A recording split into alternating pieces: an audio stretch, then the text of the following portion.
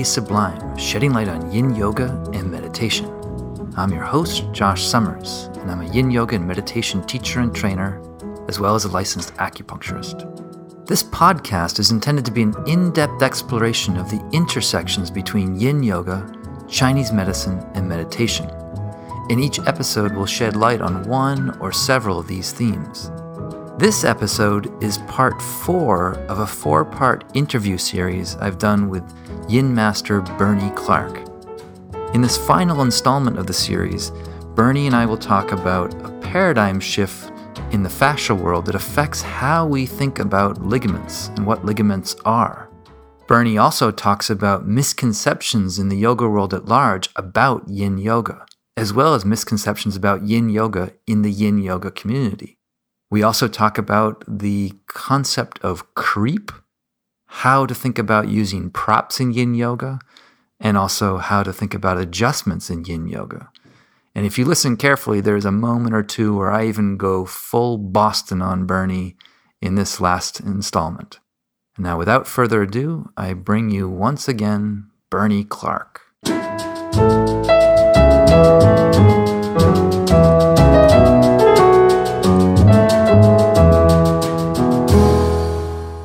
There's another element to this connectivity that you're talking about, the seamless continuity in the body, that is a fairly recent paradigm shift in terms of how we think about ligaments.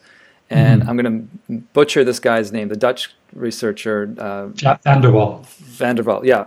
He does wonderful research, and he's looked at when he's in dissection, I gathered, that there's a seamless continuity in certain joints between the muscle, tendon, and ligament, in that they're not in parallel anymore, and they're described as being in series.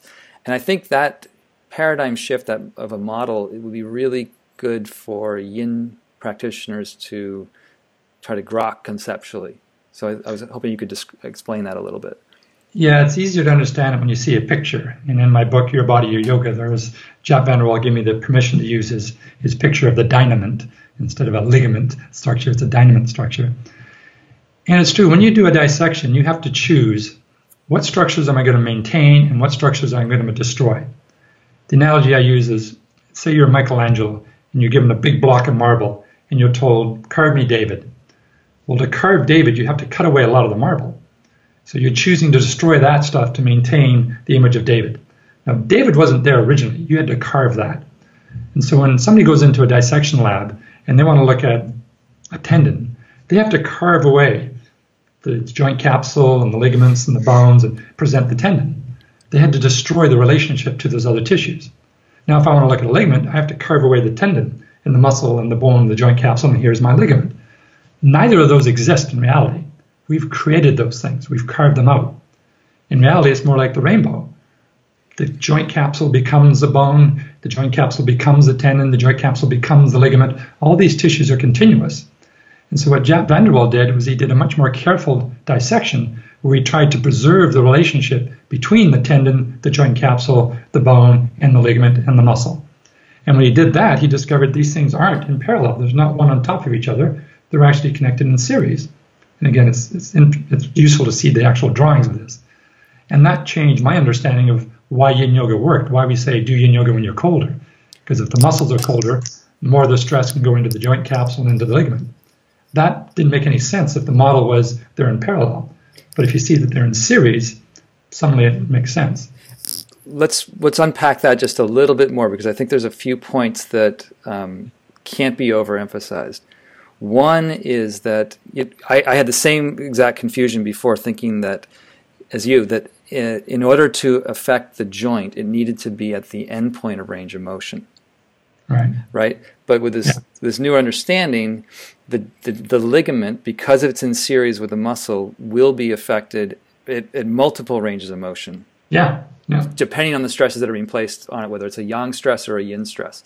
And as you were just trying to, I think, getting at, when the muscle is cool, relatively, when not you've had it packed in ice, but when you're just relatively cool and you come into a pose, the muscle doesn't absorb the range of motion, and the emphasis is shifted more into the joint, but it's not at a significant range of motion. And this is, important theoretically, but it's also really important pragmatically for practitioners who have a more yang practice, where if they try to regenerate or recreate or reproduce their yang pose in a yin practice, that's where they're going to set themselves up for overstress, I think. Right. Yeah, when I'm warmed up, I can go way out to here. Right. Now I'm in yin class, I can't go there. I'm trying to go there. No, don't try to go there. Just go to where you feel something. Go to where there's a stress. And if that means you're not at your end range of motion, who cares? You're getting the stress. That's what we want. Right. Yeah, it's what I call spiritually unimpressive ranges of motion. Yeah. Well, I get a lot of people coming to yin yoga because they're too embarrassed to do yang classes. The demographics in my yin class are quite different than in my hatha and my power classes. There's about 50% men, and it's a much older demographic because, first of all, you're on the floor, so nobody's really looking at everybody else, so it's not competitive. And you can just do what you can do. You don't have to try to do these extreme range of motions. Yeah. You just go into sensation. The model of competitive stretching sort of dies away a little bit. Yeah. I know we've talked a little bit about this, but I did want to ask you and hear your thoughts on this. In terms of the yoga culture at large, what do you think some of the biggest misconceptions about yin yoga are? Well, I think the biggest one is this whole thing that you shouldn't stress all these tissues. You shouldn't stress ligaments. You shouldn't stress joint capsules and never exercise your joints. And so that we just have to explain the laws of fragility and anti-fragility, that all tissues need stress. And the next one is what we talked about before, is people conflate stress and stretch. They're not the same thing. They could be, a stress could result in a stretch, but our intention is to stress tissues, to exercise the tissues. And if a stretch happens, well, so be it, as long as it's not painful. So those seem to be the biggest two things. And that means people are ignoring all the other parts of the yoga. And if that was just it, that would just be exercise. We wouldn't call this yin yoga. The yoga is, showing up on the mat, being mindful, allowing the breath to be the whole allowing nature of the practice. And there's a whole bunch of other benefits that are coming, mindfulness benefits, energetic benefits, beyond just the physical. So even if there are no physical benefits to the practice, and everything we've been talking about was a lie, you're still going to get all these other benefits, which is also fairly well documented in the mindfulness meditation world. Mm-hmm. So people tend to narrow the discussion on yin yoga only to these things, that you shouldn't stretch your joints.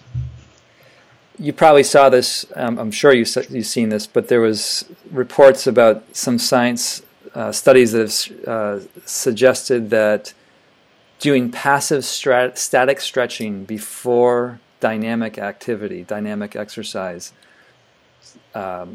is more conducive to injury. Because this gets thrown in the yin yogi's face that, oh, look, here's a study that's saying passive static stretching is bad. Right. That could be true.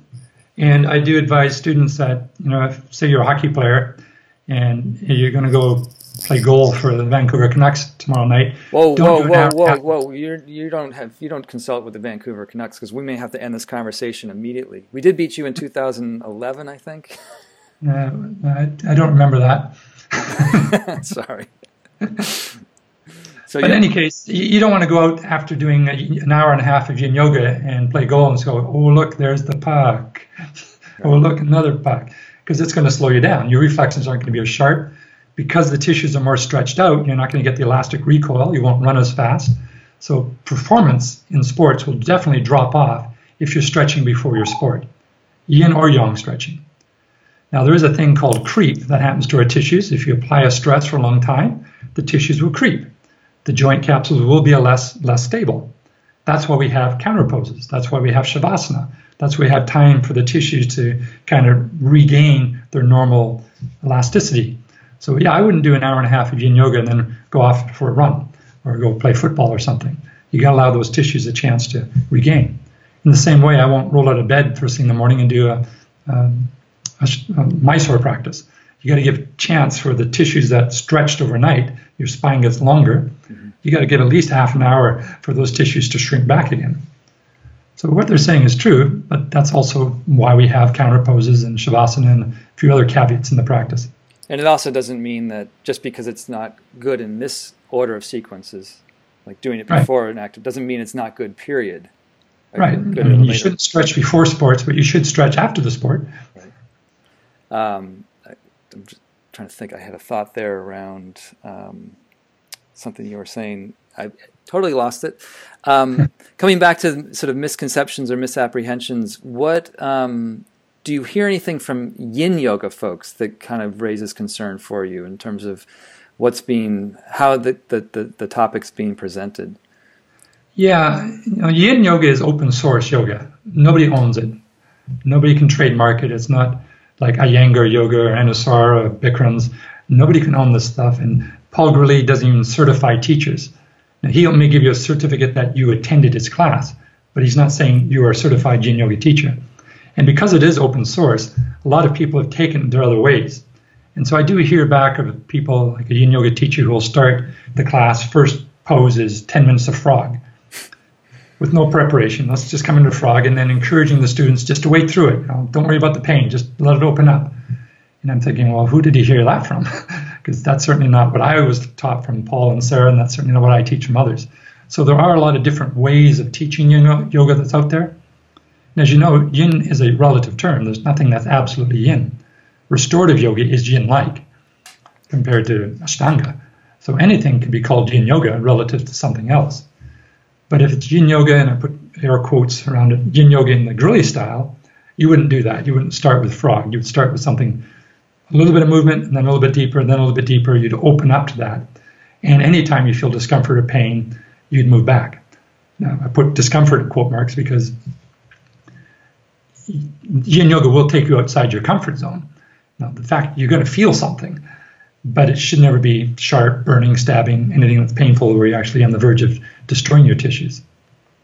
Right. So I have seen a lot of people taking some parts of the yin training and then going way off in some tangent and taking it out of its initial context. Right. Yeah, and I tend to hear a little bit too much fixation on an absolute binary between yin and yang. Right. That, it's like in yin you only do this, and in yang you would only do this, and whether it's in your sequencing, not having a down dog because it's too yang within the yin, that kind of thing. Right. It gets a little too extreme. Well, after Swan, down dog feels lovely. Exactly. But also you hear some people say yin yoga should never use props. And I'm not sure where they got that from. Yin yoga wants stress. Sometimes you use props to get you the stress. Sometimes you can use props to allow you to stay in the stress longer. But if you're using props like in restorative yoga to not have stress, then that's an inappropriate use of the props. Or never use props is not correct. Right, or another manifestation of never using props is things I've seen where a class has everybody propped exactly the same way. Right. Right, which again doesn't acknowledge the variation in terms of what people's inner experience is going to be vis-a-vis that prop. Right. I think one of my favorite questions now when I go to a student is to ask them, what are you feeling? Now, I went through regular training, then Ashtanga training, and Ashtanga training was all about manipulations, adjustments, getting people into certain poses.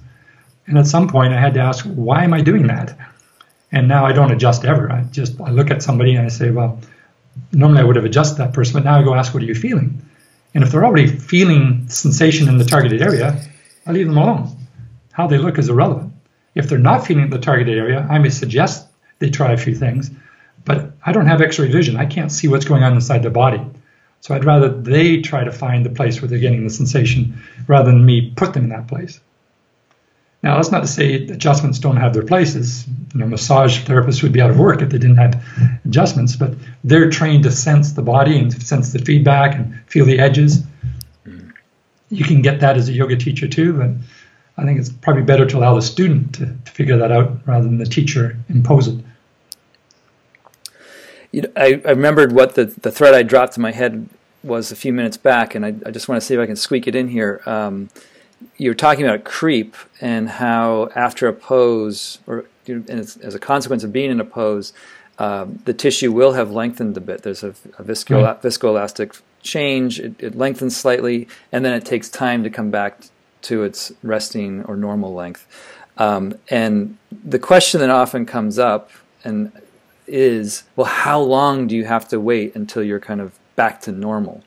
And people, at least in my trainings, they want a pat answer. They want to be told it's 44 and a half minutes. Yeah, and at that point, everybody's going to be safe again, and then they can go run their marathon.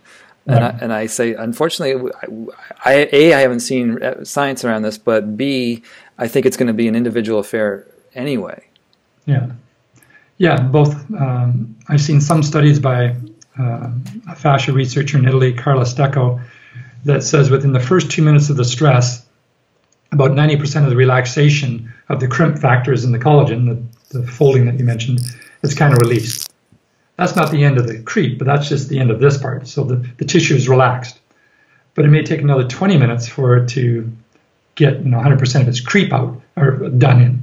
So you can, just because you can get 2 to 4 minutes to get maximum relaxation, doesn't mean there's no benefit holding longer. You can get more creep, but you won't get more tissue relaxation. There's technical differences there. Mm-hmm. How much the counterpose should be, according to the work of Professor McGill, depends on how long you've been holding the pose. If you've been holding for 20 minutes, you're probably going to need about 20 minutes of rebound time. But it also depends how much stress you're experiencing during that 20 minutes and what you're doing before and how your body is. And somebody who's been training this all the time, they're going to recover more quickly than somebody who's done it for the first time in their life. So you're right. There is no one pat answer for that. And based on McGill's research, you'll get a sense. You'll kind of feel whether you're back to normal or not.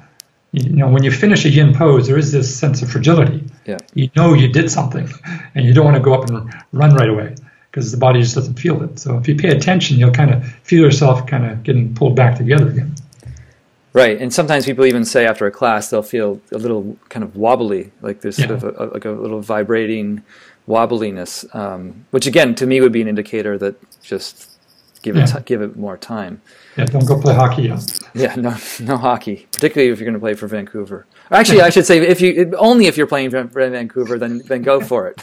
We'll take it. Does McGill's research suggest, you said if you're in a pose for 20 minutes, then a rebound pose should be, or is it a rebound pose that should be held for 20 minutes? Meaning no, the rebound will make just if you do nothing, it could take 20, 30 minutes for that to rebound. But if you do other movements, like even cat-cow poses, that will speed up the rebound. So a little bit of yang movement. Yeah. In the opposite direction. In the opposite direction. Yeah. Now he claims for his sporting clients, like in hockey or basketball, you're running up and down, you're sprinting, and then you come to the bench and you sit, and you're flexing at the hips and you're flexing your back for 2 or 3 minutes or however long until your next shift. And during that time, your tissues are creeping. And then you run up, you get up and you start doing stuff. That can be very dangerous for these people because you've got creep, there's no counterpose, and now you're putting a lot of pressure on it, and you come back and you sit more. So his suggestion is for people who are doing that is during the breaks, they should be standing, not sitting. Sitting between shifts is the worst thing to do for people, especially if they already have back problems. Right. Because you haven't given the time for the counterpose. Fascinating.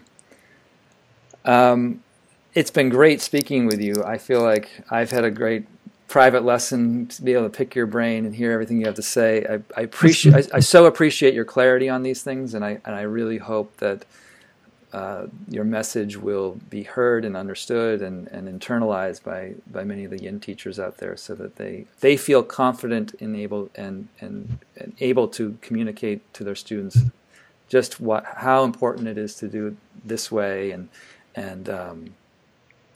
so that their students can receive the benefit. Is there anything you'd like to leave on? Any? No, just a thanks to you, Josh. I've been really enjoying your podcast. I love their format and the quality and the content that you put into it. Just keep it going. I learn a lot from you as well. So. Well, thank you. It just got a whole lot better having you come on.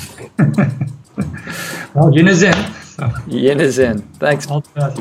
Thanks, Bernie. Okay, we'll stop there for now, and that will conclude the 4th installment of the interview series with Bernie Clark. If you'd enjoyed the series, we would appreciate your help in sharing these episodes on social media, in your newsletters, or amongst your friends. Sharing, as they say, is caring. And if you'd like to follow along with the Everyday Sublime, you can subscribe in iTunes, and there's a link for you in the show notes, or you can subscribe directly from my site at joshsummers.net. If you'd like more information on Bernie Clark, please visit his wonderful website, yinyoga.com. That's yinyoga.com, as well as 2 of his great books, The Complete Guide to Yin Yoga and his more recent book, Your Body, Your Yoga. If you'd like to train in Yin Yoga with me, you can look at all my offerings at yinyogaschool.com. That's yinyogaschool.com. And as always, I look forward to sharing more insights from my practice to yours in subsequent episodes of the Everyday Sublime. For now, thanks for listening today, and I look forward to seeing you in the next episode.